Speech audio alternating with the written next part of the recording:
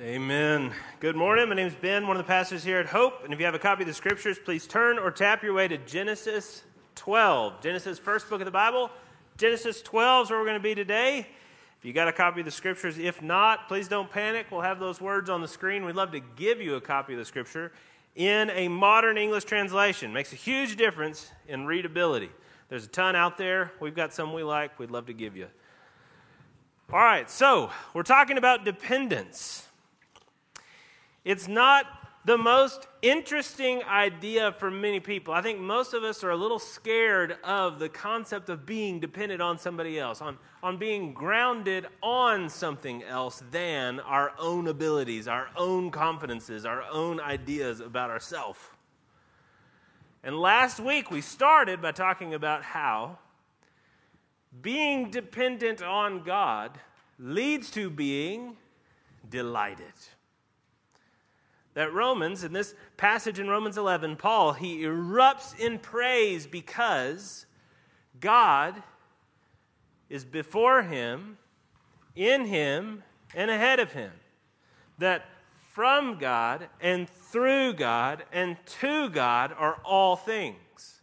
That he holds the world by the word of his power. That's from Hebrews, not Romans, but it's the same idea. He's talking about how God is not merely our creator, and you can kind of ignore him like you do your parents, but he is actually our sustainer, that all things are from, through, and to him.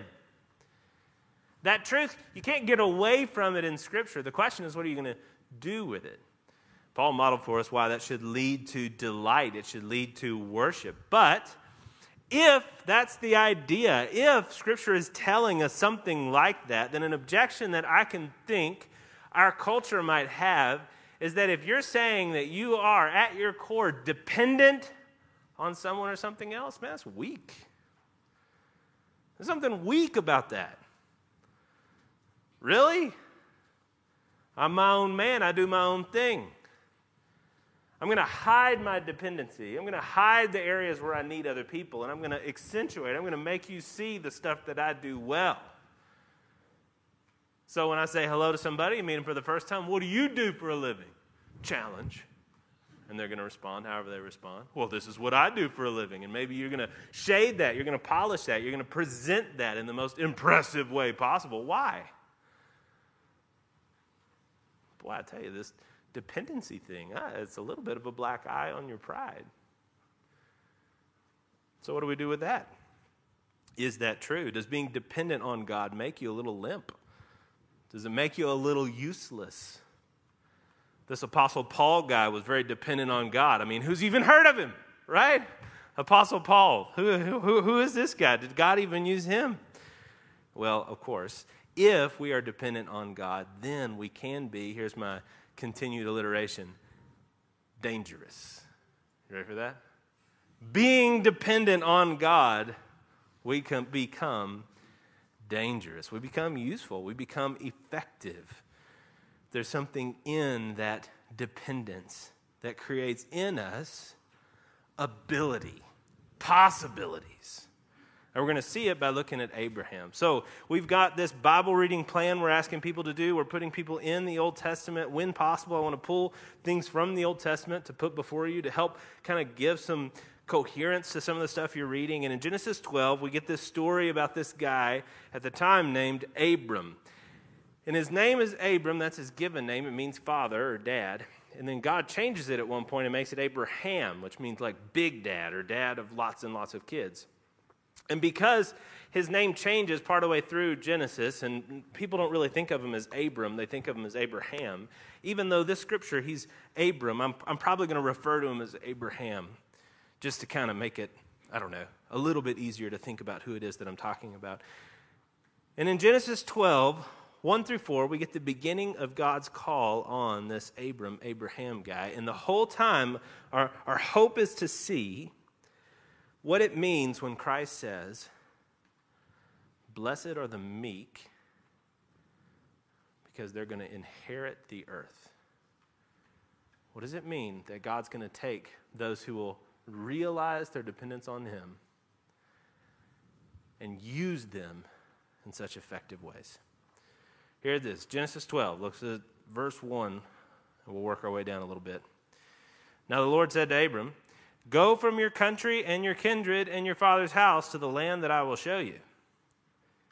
So, command to go, and to command to go and leave everything you got, everything you know, for a place that he doesn't tell him, but he tells him he will tell him. Verse 2, "And I, God, will make of you, Abram, a great nation.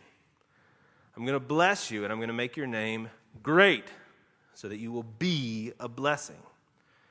I will bless those who bless you, and him who dishonors you I will curse.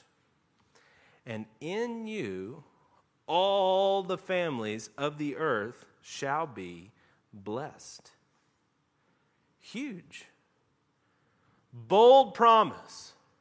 Bold offer. If Abraham will trust, if Abraham will go, if he'll rely on God, then God's saying that through you, Abraham,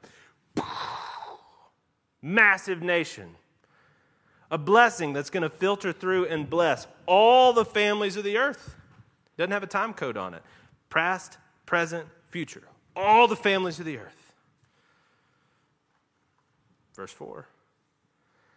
So Abraham went, as the Lord told him, and Lot went with him. Lot's already been introduced. It's Abraham's nephew. Abraham was 75 years old when he departed from Haran. Abraham trusted, and God did something truly great through him. I want you to think a minute about this, all the families of the earth being blessed, in the idea of what it is that God's trying to do in Scripture.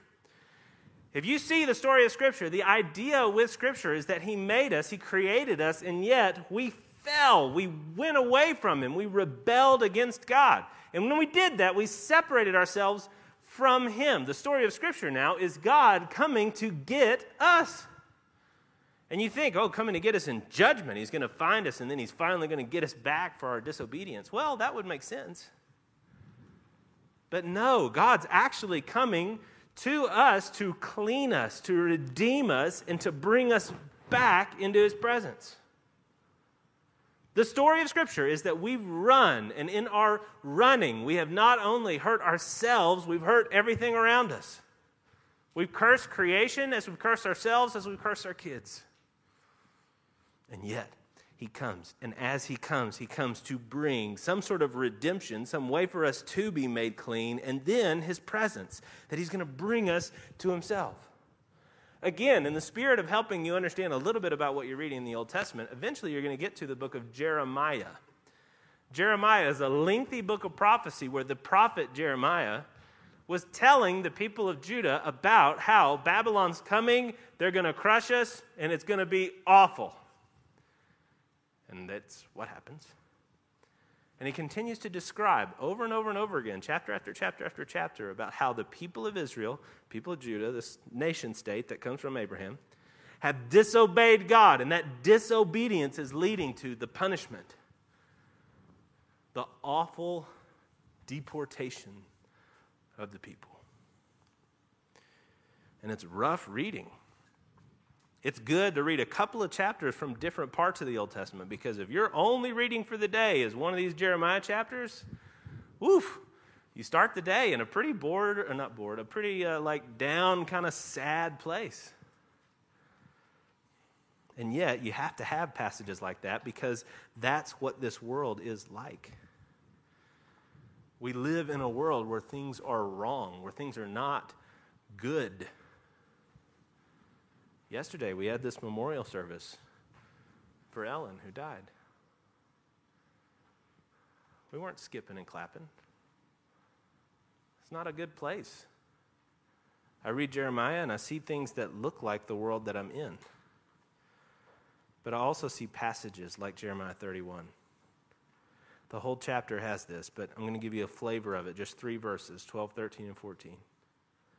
That God does come, and when He comes, this is what He does. This is what He makes His people into. Verse 12, they shall come and sing aloud on the height of Zion. They shall be radiant over the goodness of the Lord. God's goodness is so good that we're close to it, we see it, and our faces glow over the grain, the wine, the oil, the young of the flock and the herd. Their life shall be like a watered garden. They're not going to languish anymore. Then the young women shall rejoice in the dance, and the young men and the old shall be merry. I'll turn their mourning into joy. I'm going to comfort them and give them gladness for sorrow. I'm going to feast the soul of the priests with abundance. And my people are going to be satisfied with my goodness, declares the Lord. That's the blessing that he's bringing through Abraham. Blessing of all the family of the earth. That kind of blessing, to be with him and being with him, not to just be there in his judgment, but he's redeemed you somehow so that when you're with him, you're in that kind of goodness, that kind of blessing. And it all hangs in this one moment, in this mad, insane plan of God for this Abraham guy to leave everything and go.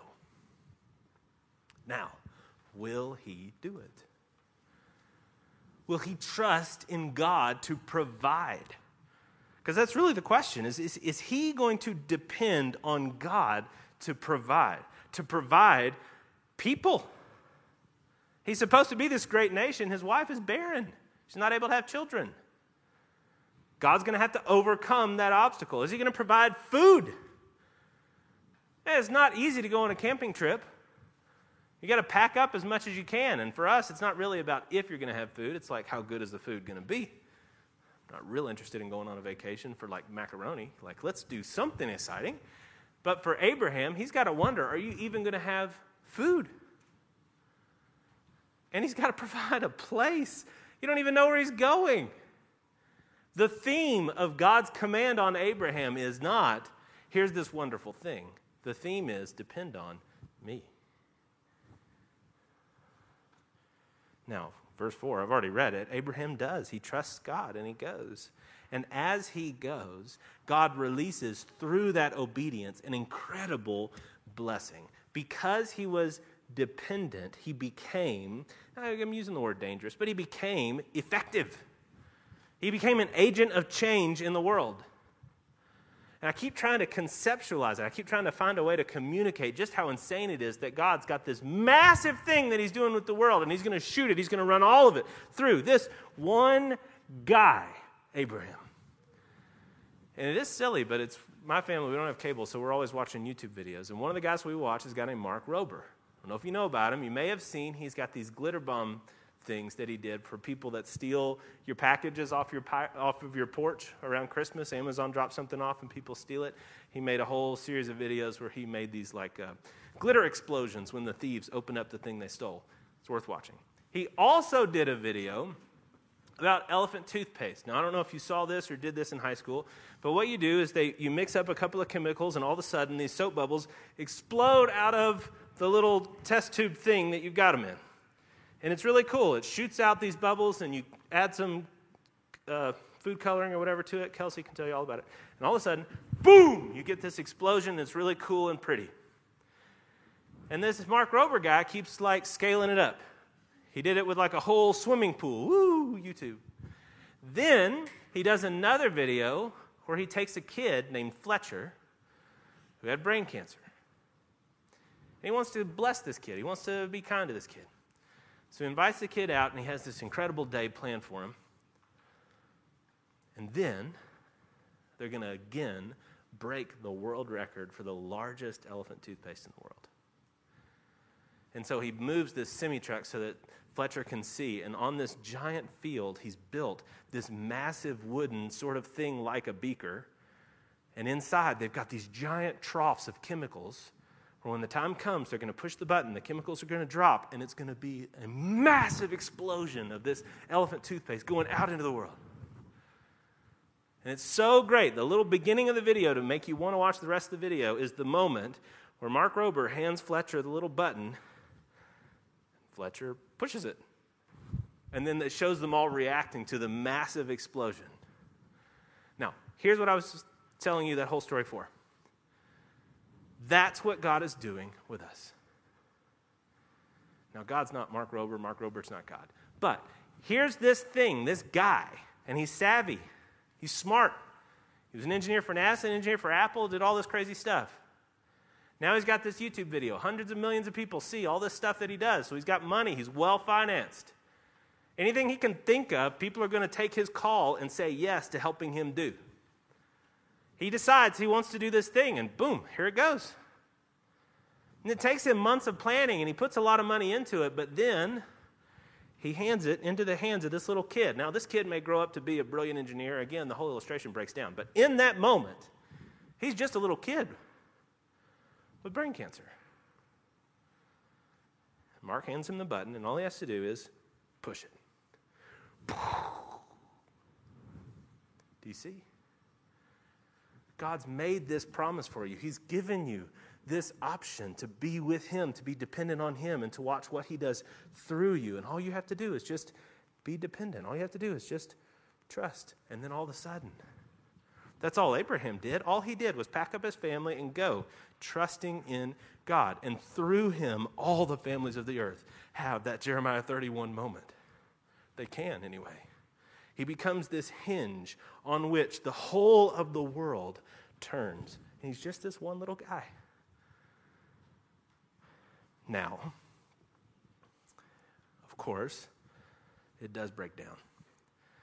So in the same chapter where we get this amazing promise of God, and if you know anything about the rest of the Bible, you see the importance of this moment.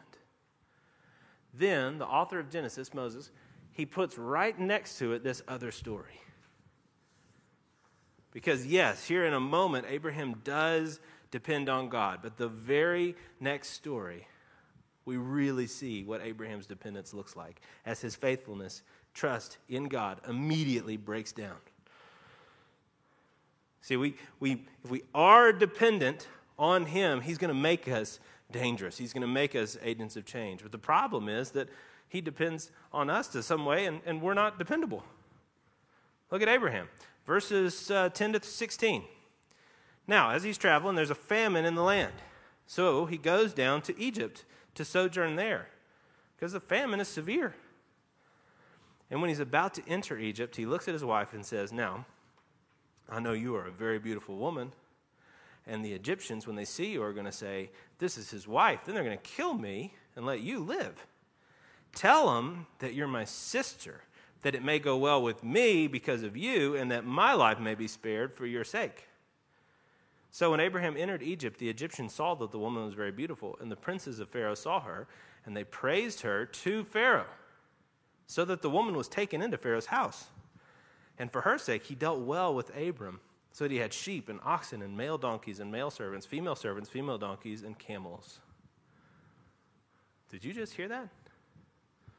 The Bible's real. This Abraham cat just got from God the eternal blessing, this incredible promise, this thing upon which all of the people of Israel and Jesus Christ himself are going to come rolling out. And immediately, he sells his wife. For what? Imagine being Sarah and having this happen. Imagine being Abraham and watching this happen. He's dependent on God. All of this stuff is out there. Then things get hard. There's a famine. I'm not judging him like I would do any better, but I am judging the action. That's just, things get hard. And instead of continuing to depend on the God who made the heavens and the earth, Abraham instead takes it into his own hands. And this is the kind of solution that our hearts come up with. As soon as I can't control, I can either trust God or not. And when I don't trust him, I'm putting the crown of the universe back on myself, and I'm inviting into my life the anxiety of attempting to do things that I could never do, of attempting to solve problems, of calling on my own self and on my own name the responsibility for holding up the clouds, when of course I can't. And imagine what it's like to live in that brokenness. It shouldn't be hard. Our own lives mirror this same process. We should trust God and we don't. And when we don't, addiction. When we don't, depression. When we don't, anxiety, fear. Oh man, listen, Abraham, you're going to be dependent on me. Abraham says yes for a moment. If we're going to understand this dependence, if we're going to see a person actually respond to God in the way that he should, we can't even look at Abraham. We have to look somewhere different. Do you know where this is going? We have to see Jesus. See, in Christ, God takes up both sides of the equation. Abraham, of course, now Abraham's better than us, but Abraham, of course, fails. And so God has to continue.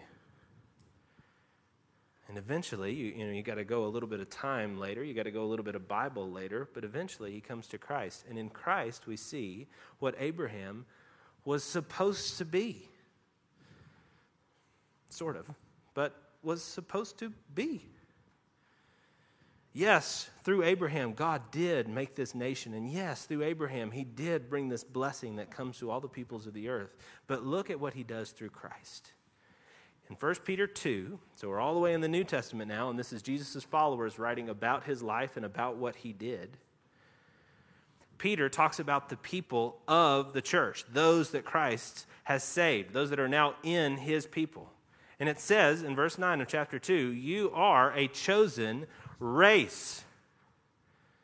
Now, it doesn't mean that only ethnically Jewish people come to Christ. Of course not. Peter was there when the Gentiles are first invited into the church. He doesn't mean ethnic race, but he is saying that those who are now in Christ are their own ilk, are their own DNA. You become a royal priesthood, a holy nation, a people for his own possession, that you may proclaim the excellencies of him who called you out of darkness into his marvelous light. Once you were not a people, but now you are God's people. Do you hear that? Once you're just out there on your own trying to figure it out, but now you are his people. Jeremiah 31. Once you have not received mercy, but now you have received mercy. And that last part is how you get into this people. That mercy, what mercy is he talking about? That God would allow you to become part of his people through Christ. That's how Peter starts this book. In 1 Peter 1, 3 through 5, this is what we were talking about with this living hope. Blessed be the God and Father of our Lord Jesus Christ. According to his great mercy, he has caused us to be born again to a living hope through the resurrection of Jesus Christ from the dead, to an inheritance that is imperishable, undefiled, and unfading, kept in heaven for you, who, by God's power, are being guarded through faith for a salvation ready to be revealed in the last time. Do you see the difference? In Christ, trusting in Christ. Now, even though we failed and even though we'll fail again, we are brought into, by his mercy, not our goodness, brought into this new people, this new race, this new nation. We now are allowed, able, given the opportunity to depend on him and to work for his good, for our joy.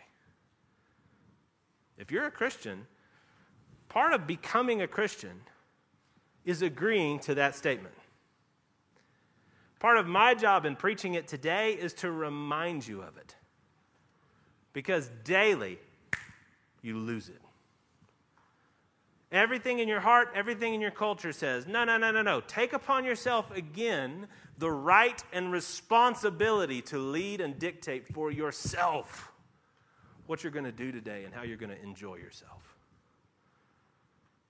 No, of course not. Being a Christian is saying that he wears that crown, that Christ is the only one dependable, and you are now dependent on him.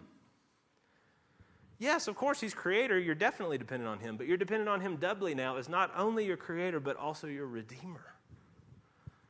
That you are going to go to him to find your joy, and you are going to go to him to find your marching orders.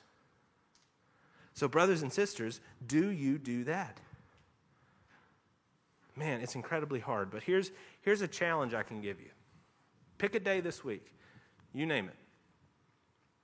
and decide that you're going to live that entire day for other people. Every decision you make that day, brushing your teeth, it's so that they don't have to smell your nasty breath. Cooking breakfast, you're going to go a little bit lower calorie and you're going to eat maybe the ends of the loaf so that everybody else gets better bread. Ew, right? No, you don't have to go that far. But you're going to maybe use the little bit more stale bread or whatever. You're going to do something for other people. Even in your breakfast, even in your workday. You're not just trying to get ahead, you're also trying to think, okay, now how is what I'm doing right now for other people, for the provision of my family, or for maybe even the provision of God's mission, rather than for the provision of my pride. And I want you to really think about it and really try it. You can even set a little alarm for hourly. You're going to ask the question, okay, in the last hour and the next hour, how am I doing everything that I'm doing for someone else? See how long it takes for that to become so restrictive that you want to vomit. Why? The only purpose of that exercise is to show you, to help you to see, we don't live this way.